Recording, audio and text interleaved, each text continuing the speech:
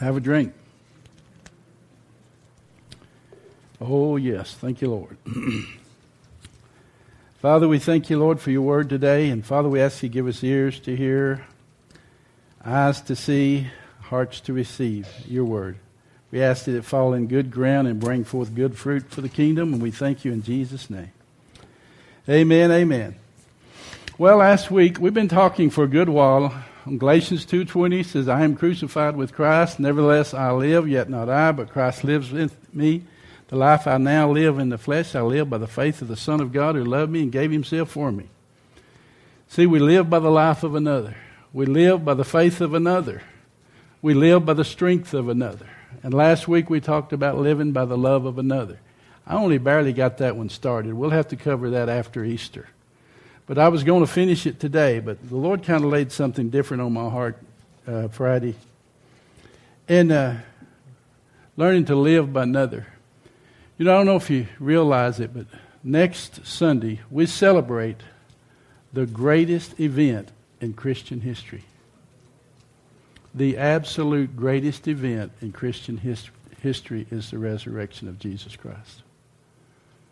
That's what makes it all worth the efforts. Amen.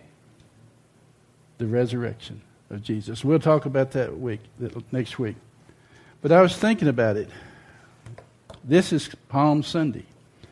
In John chapter 12, we see in verse 12, says, On the next day, people that were come to the feast, when they heard Jesus was coming to Jerusalem, took branches of palm trees, went forth to meet him, and cried, Hosanna, blessed is the King of Israel that comes in the name of the Lord.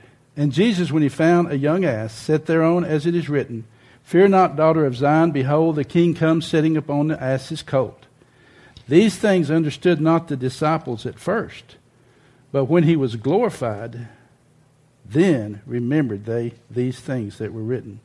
You know, isn't that interesting? If you see that, they didn't understand it at first. Because, you know, when Jesus said there in John 7:39, he said this, the great day of the feast, he says, If any man thirst, let him come unto me and drink. And out of his belly shall flow rivers of living water. This spake he of the Holy Ghost, that they that believe on him should receive. But he says, but the Holy Ghost was not yet given, because Jesus was not yet glorified. See, why does the Holy Ghost come? To teach us all things that Jesus said. To conform us into his very image. See, they could not believe because Jesus wasn't glorified. But after he was glorified, they remembered what he said. See, that's what the Holy Spirit here is, to bring to remembrance everything he said to us. To lead and guide us in, just like she was saying. He's always there to cover your mistakes, past, present, and future. He said, I'll never leave you. Read Romans 8, the last few verses. There's nothing can separate you from the love of God. The love of God is so big, we'll have to get back to it. But as we begin to see here, then they remembered these things that were written of him, and they had done these things. People therefore was with him when he called Lazarus out of his grave and raised him up and bare record.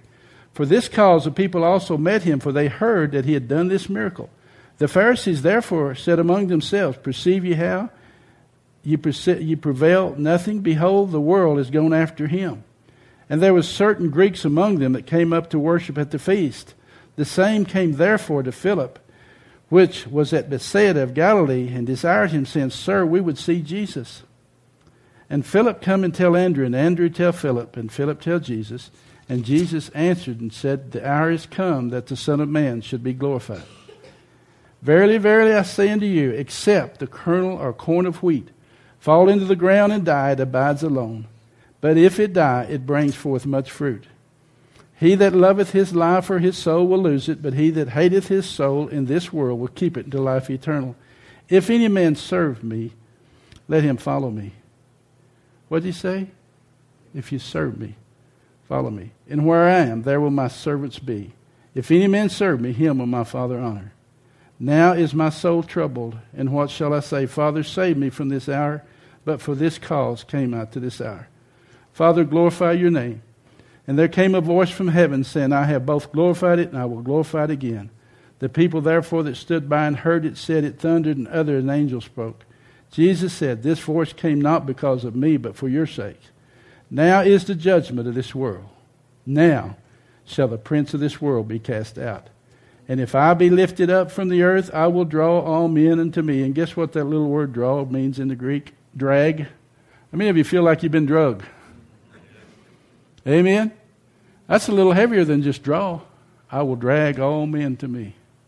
That's pretty good, isn't it? This said he, signifying what death he should die. The people answered, said, "We have heard out of the law that Christ abide forever. And thou sayest the Son must be lifted up. Who is this man?" And Jesus said, "Yet a little while is the light with you.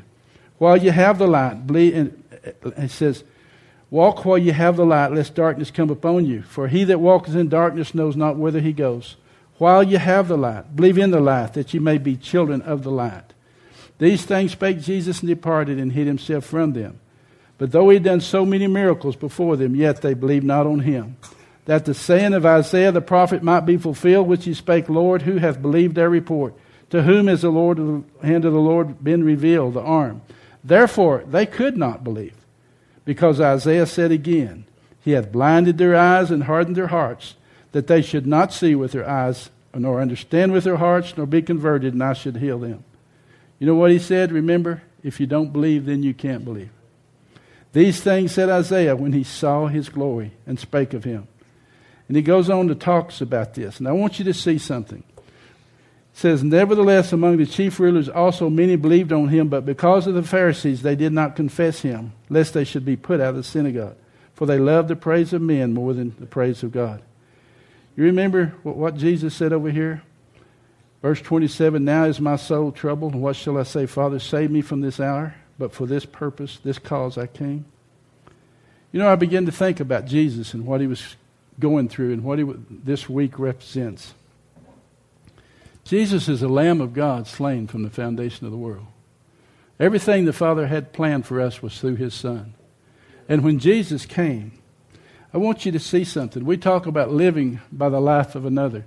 We talked in the coffee shop this morning that when Jesus came, he didn't come as a God. He came as a man. In Hebrews 2 it says, "For much then as children are partakers of flesh and blood, Jesus himself likewise took part of the same, that through" what?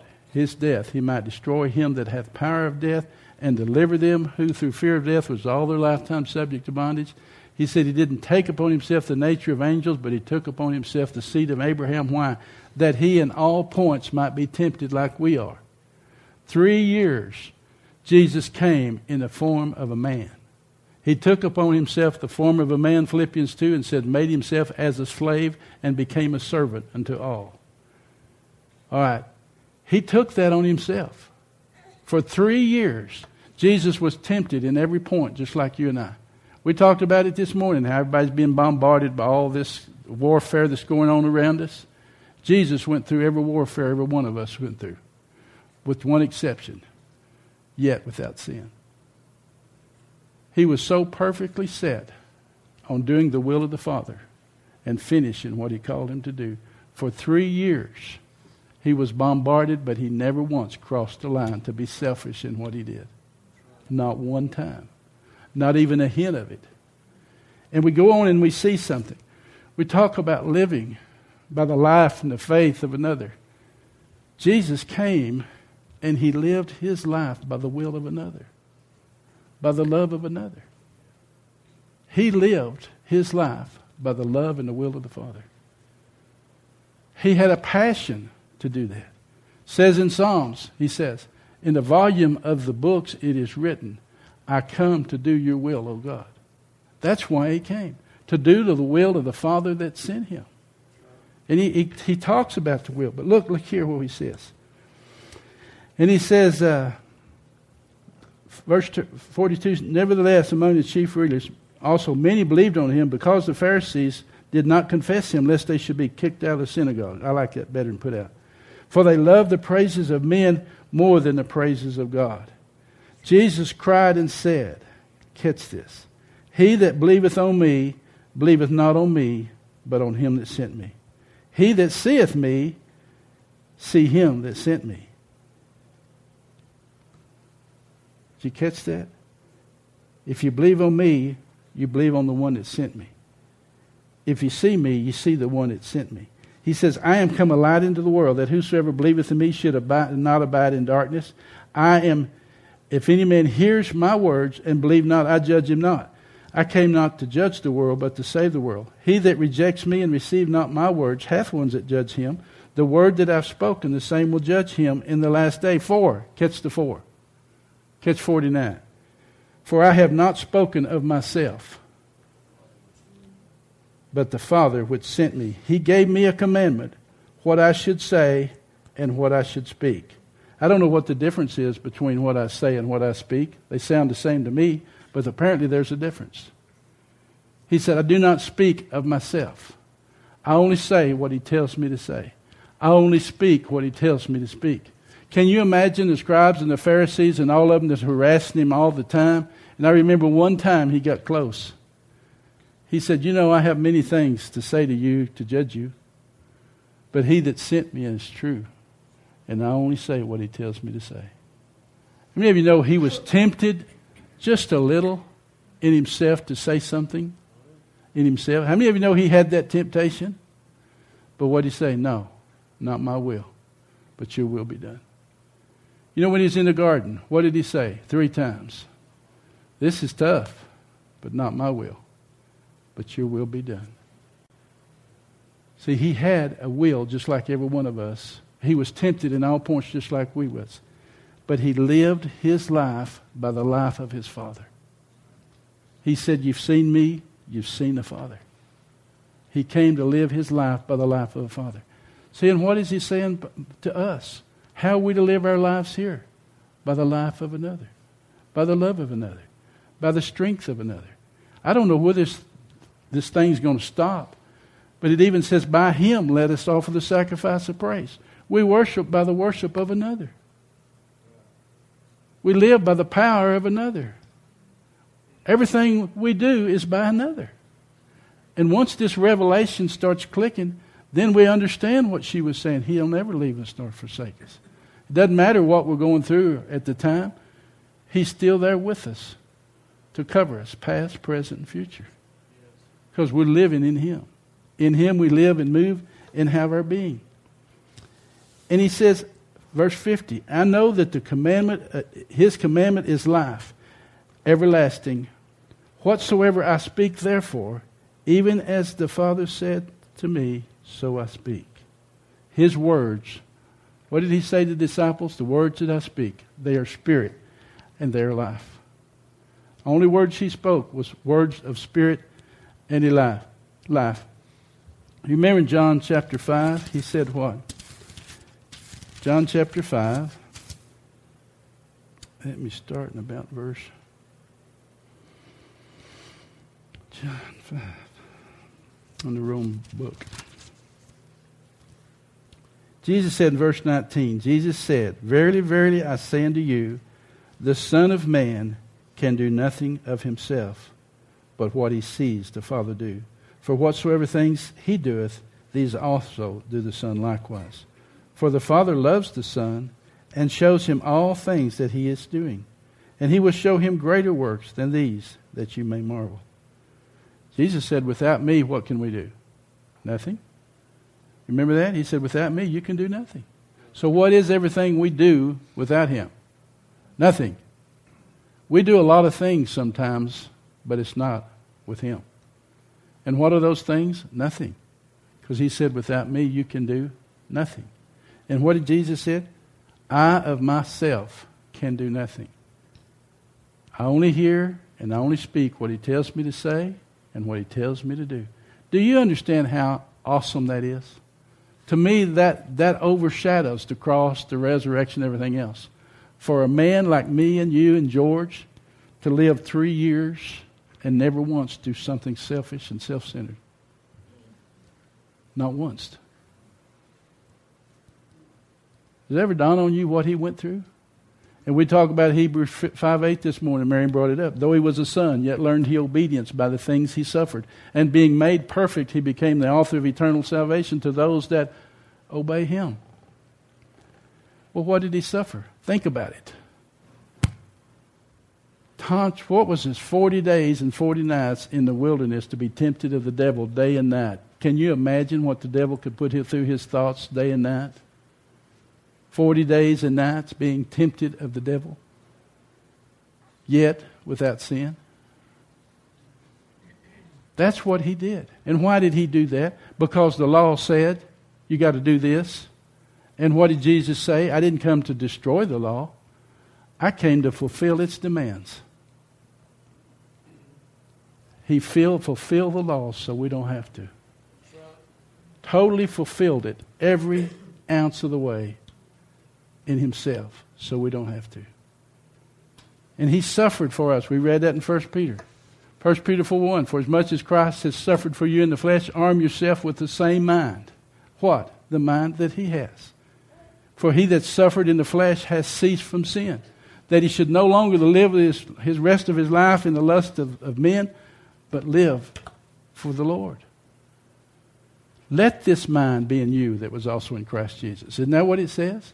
We do have a choice. Why? We have a natural mind or we have a spiritual mind. And we can choose which one we're going to live in.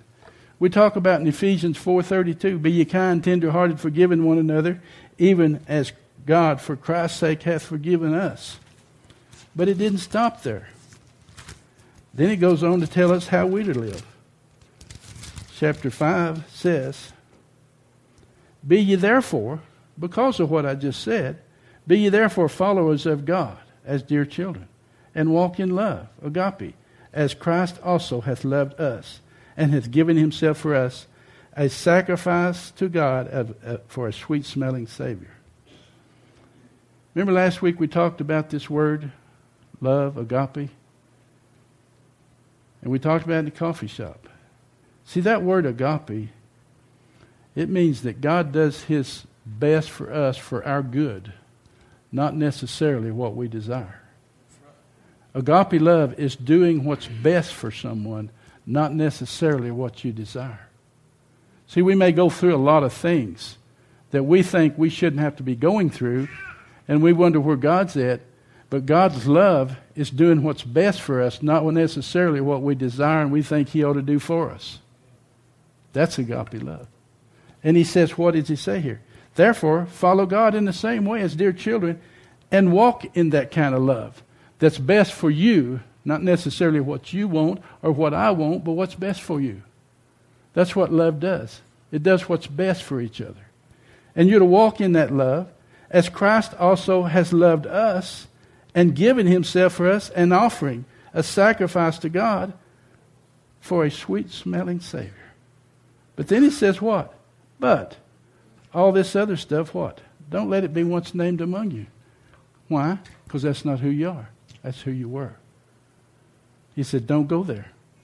Amen? Jesus said in John 6:38, for I came down from heaven. This was my purpose for coming. I came down from heaven, not to do my own will, but the will of him that sent me. Can you see a picture? Why did Jesus come? Not to do what he wanted to do, but to do what the Father sent him to do. I came not to do my own will, but his will.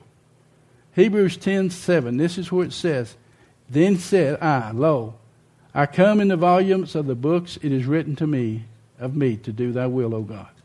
Psalms 40 verse 6 says, sacrificing offerings thou didst not desire. My ears have you opened.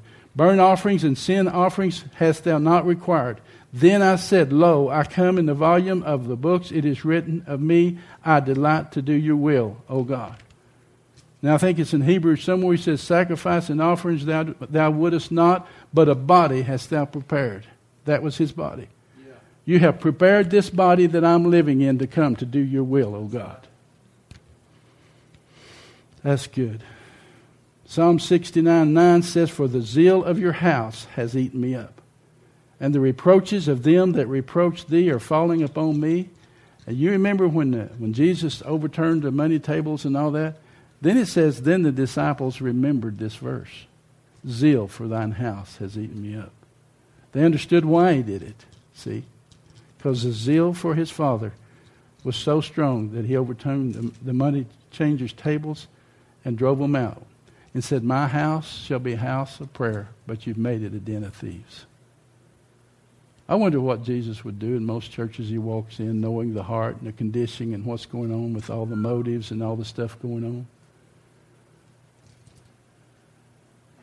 What have we made his house? See, your body is the temple of the Holy Ghost. This is the real house. This is only a sheep shed. You are the body of Christ. You are the house of God.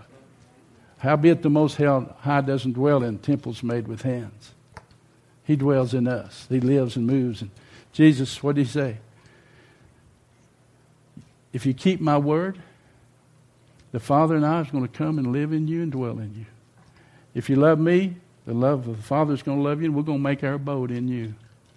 See, that's a little different than some of our pictures, isn't it? 2 Corinthians 5:19 says God was in Christ. God didn't just send Christ. God was in Christ. When Jesus went to the cross, God went to the cross. I don't know if that ever dawns on you or not. But the one that created all this stuff and still created one says God was in Christ, reconciling the world to himself. God was in Christ, what? Exchanging the world for himself. Okay? Christ was living his life by the life of his Father. Why did Christ come? Matthew 20:28 says, I came not to be ministered unto, but to minister and to give my life a ransom for many. Luke 4:18, he says, the Spirit of the Lord is upon me because he's anointed me to preach the gospel to the poor, sent me to heal the brokenhearted, preach deliverance to the captives, recovering the sight to the blind, set at liberty them that are bruised, and to preach the acceptable year of the Lord, the year of jubilee and freedom. God was in Christ doing that.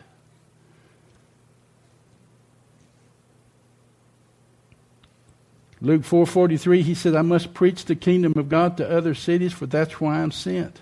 Luke 19:10, the Son of Man has come to seek and to save that which was lost.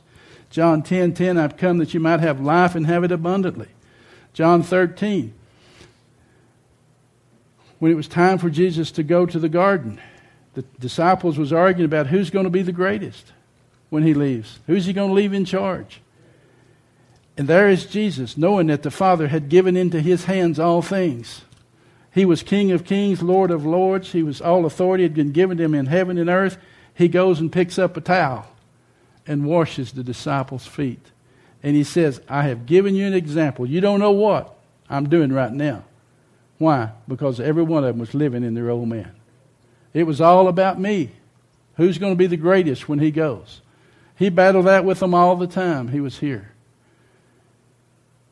He said, what I'm doing you don't know now, but afterwards you'll understand. That's right. That's why Paul wrote that. You know, he said there in one verse, I have no man like-minded who naturally cares for your state. All seeks their own, not the things that are Jesus Christ. And that's why Paul said, let this mind be in you. You have to let this mind be in you to take upon yourself a form of a servant. He that's greatest among you, Jesus said, is a servant of all. You want to be great in God's kingdom? Learn to be a servant. That's not what we're taught in this world. We're taught in this world you want everybody to serve you. My ways are not your ways. My thoughts are not your thoughts, he said. But I'm telling you, in the new creation, it ought to be.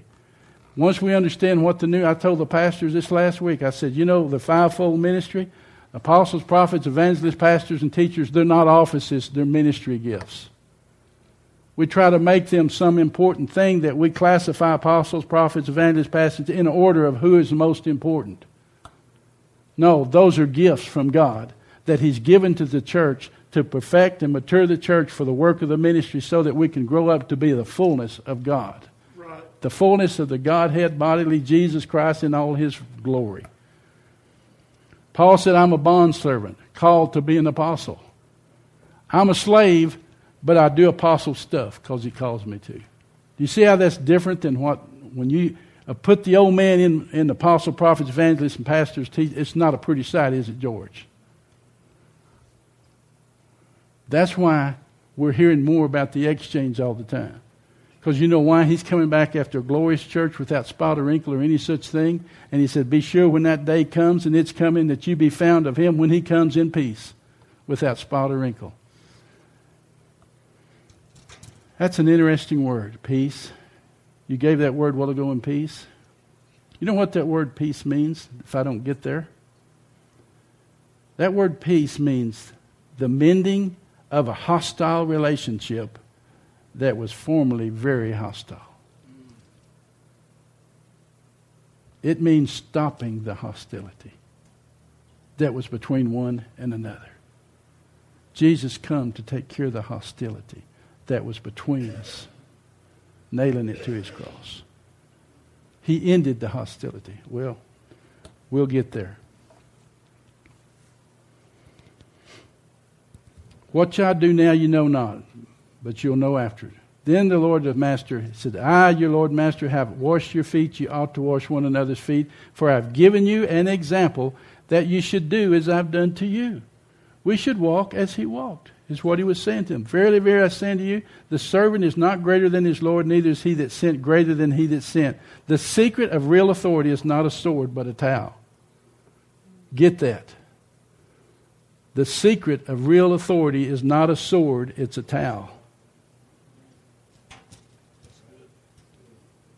We got to understand that. The key is to walk as he walked. We need to walk as he walked. 1 John 1:14 says, the Word became flesh and dwelt among us, and we beheld his glory, the glory of the only begotten of the Father, full of grace and what? Truth. Colossians 2:5 says, for in Christ dwells all the fullness of the Godhead bodily, and we are complete in him. In Christ dwells all the fullness of God, because Christ was what? Living by the life of God. In Christ dwells all the fullness of the Godhead bodily, and you, Ross, are complete in him. What does complete mean? Complete. There's nothing you can add to that. And we are complete in him, which is ahead of all principalities and powers. The mystery of the incarnation is that God was in Christ, and that God in Christ had to become a man to save man. The incarnation is man had to become man to save man.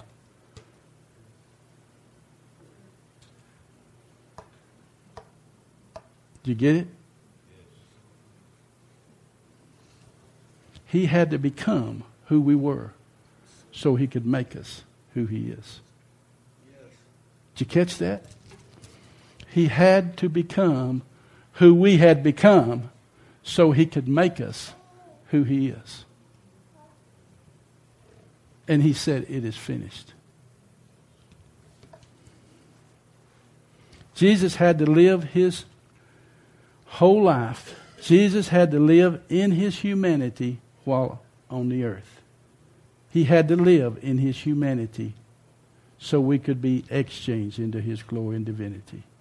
He lived his whole 3 years, his whole 33 years as a human. Just like we, tempted in every point. I wondered, he didn't wear a little halo when he was a little boy. He played just like all the other little boys. He lived in a family, and the scripture says this, and at the Passover, the Jews sought to kill him. So he couldn't go up to the Passover because they sought to kill him. His brothers in his own house, his blood brothers, said, why don't you go up to the Passover? What does that tell you? Scripture says they didn't believe in him. He said, why don't you just go on up there and get crucified? Why don't you go on up there and get killed? So everybody see you just like the rest of us. Why did they come up with that conclusion?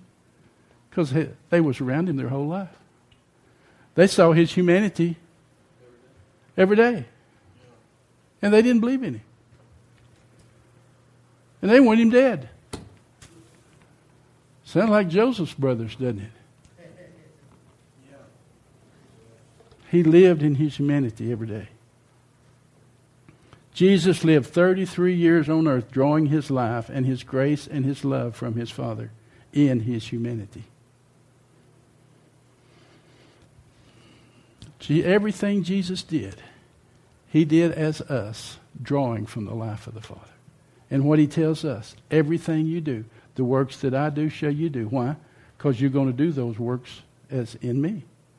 Everything you do is in him. That's why he said, the works that I do will you do, and greater works will you do. Because why? Now he's living in all of us, and we're living in him.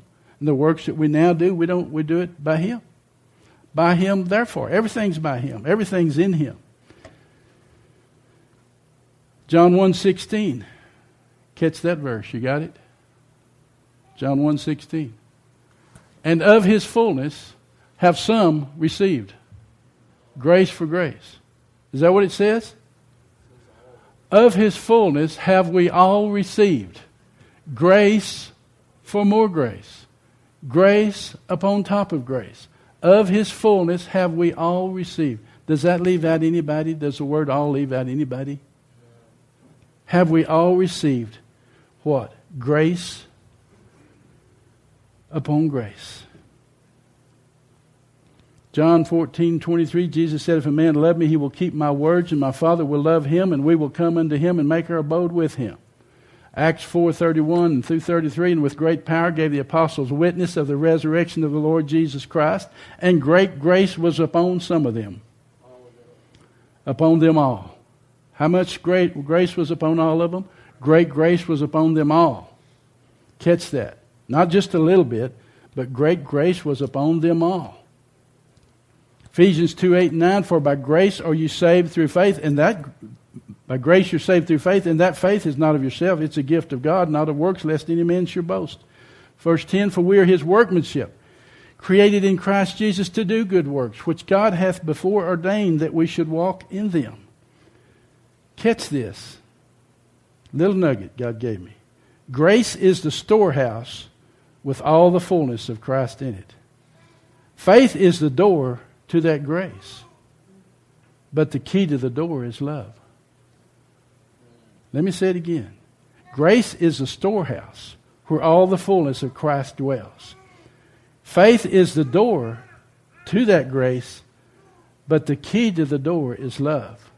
Galatians 5:6, for in Christ Jesus neither circumcision avails anything, nor uncircumcision, but faith which is activated by love. Love is the key that opens the door to the grace that God's given us. Amen. Everything in its order. Because with what? Without faith, it's hard to please God.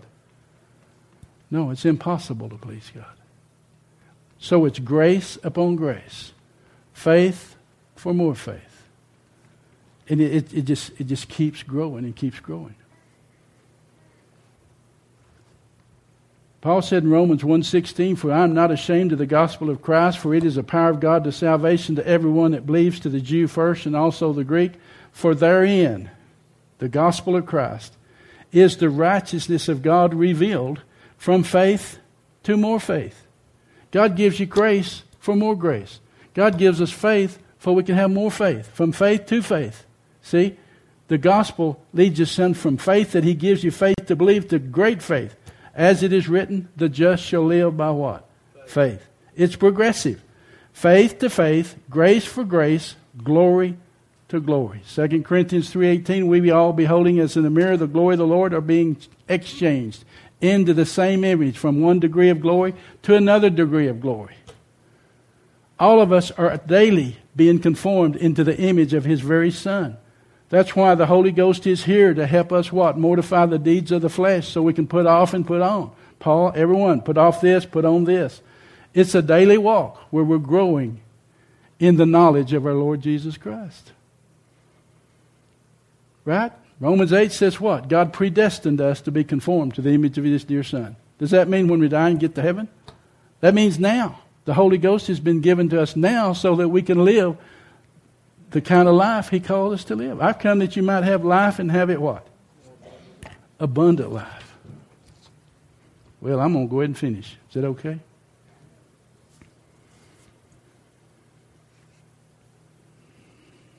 Romans 5:1 says, therefore being justified by faith,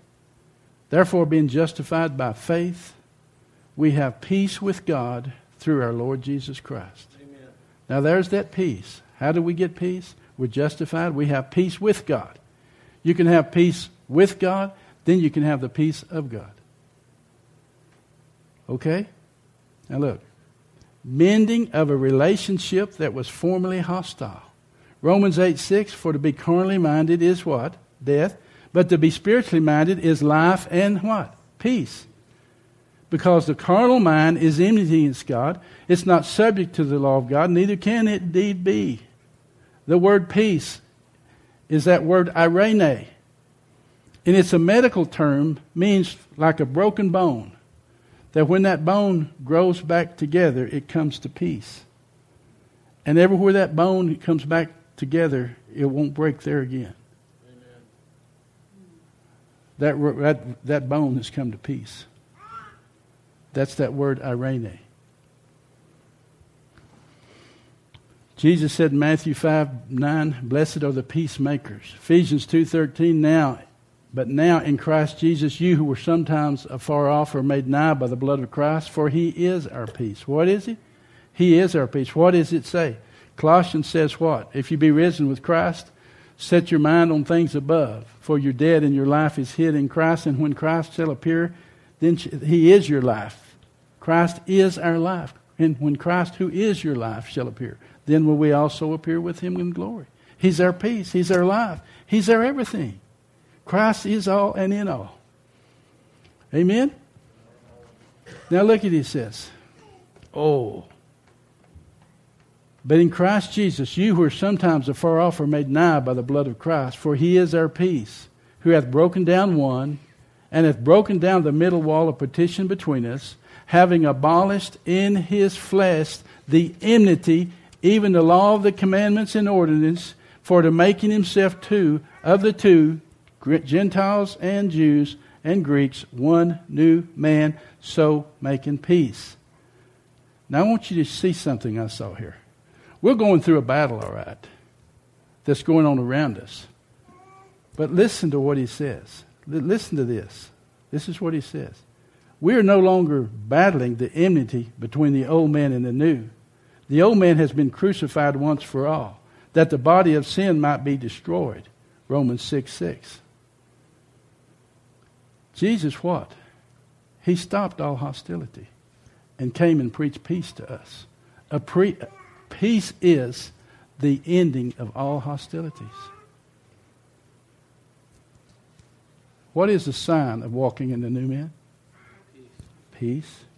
What is the work of righteousness? Isaiah 32. The work of righteousness is peace. The effect of righteousness, quietness and assurance. And my people shall dwell in a quiet habitation, quiet resting places. It's peace. Now I want you to see something here. When God sent John the Baptist, I want you to see something. It just dawned on me. Jesus stopped hostility. He stopped. He's not. How many of you know God's not mad at you anymore? God's not mad at you anymore. It's over. The hostility has ended. Here in Isaiah chapter 40, listen. Comfort ye my people, saith God. Speak comfortably to Jerusalem, and cry unto her that her warfare is accomplished, that her iniquity is pardoned, for she has received of the Lord's hands double for her sins. What does he say? The war's over. Catch it. When Jesus did what he did and died for us, the war was over. That's right. The hostility between God and us is over.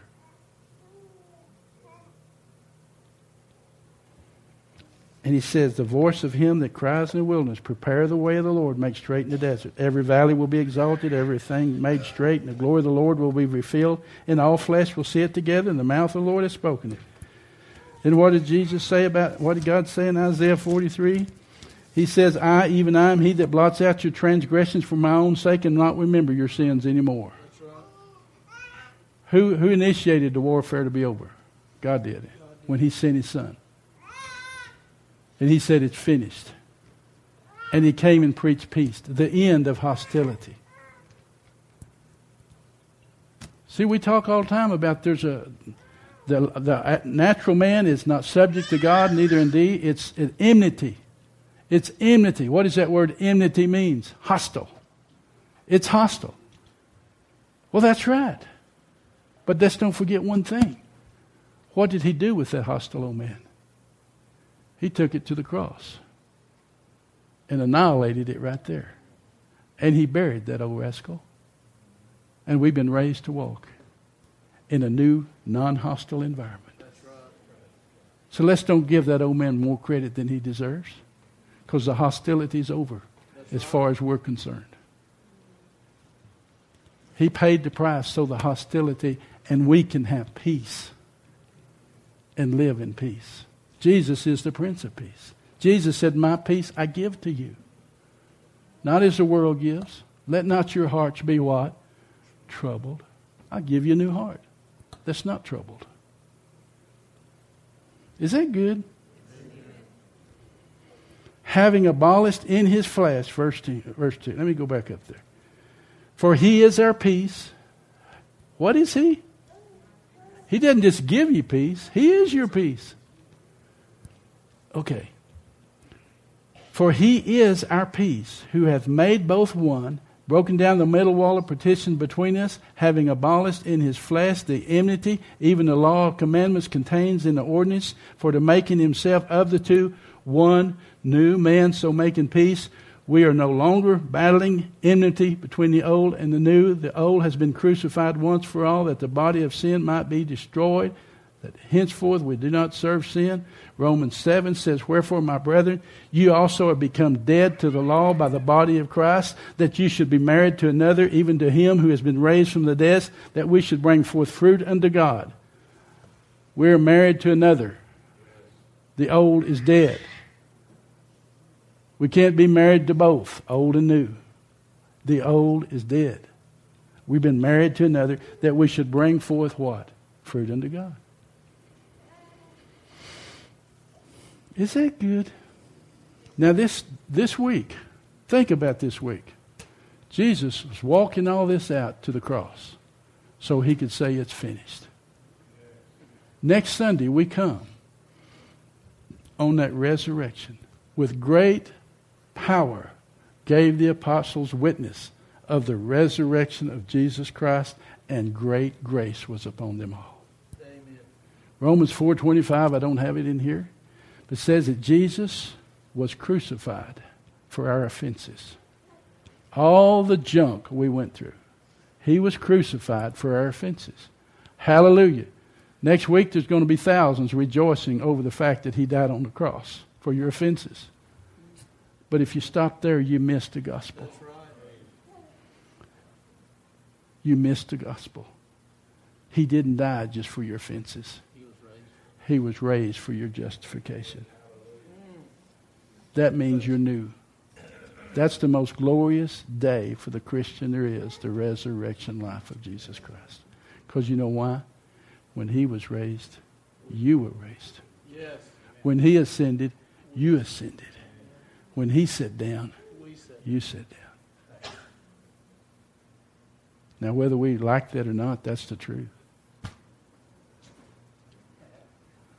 So you got a week to get over it, because we're going next week. We're going to talk about the resurrection. Father, we thank you for your word. Lord, we thank you that we are seated with you in heavenly places right now in Christ Jesus. And we thank you, Lord, that the peace of God that passes all understanding will keep our hearts and our minds through Christ Jesus our Lord. Father, I ask you to help us to put on the whole armor of God, so that anything that comes against our peace that you have given us, Lord, that your peace will remind us on a regular basis that the hostility is over.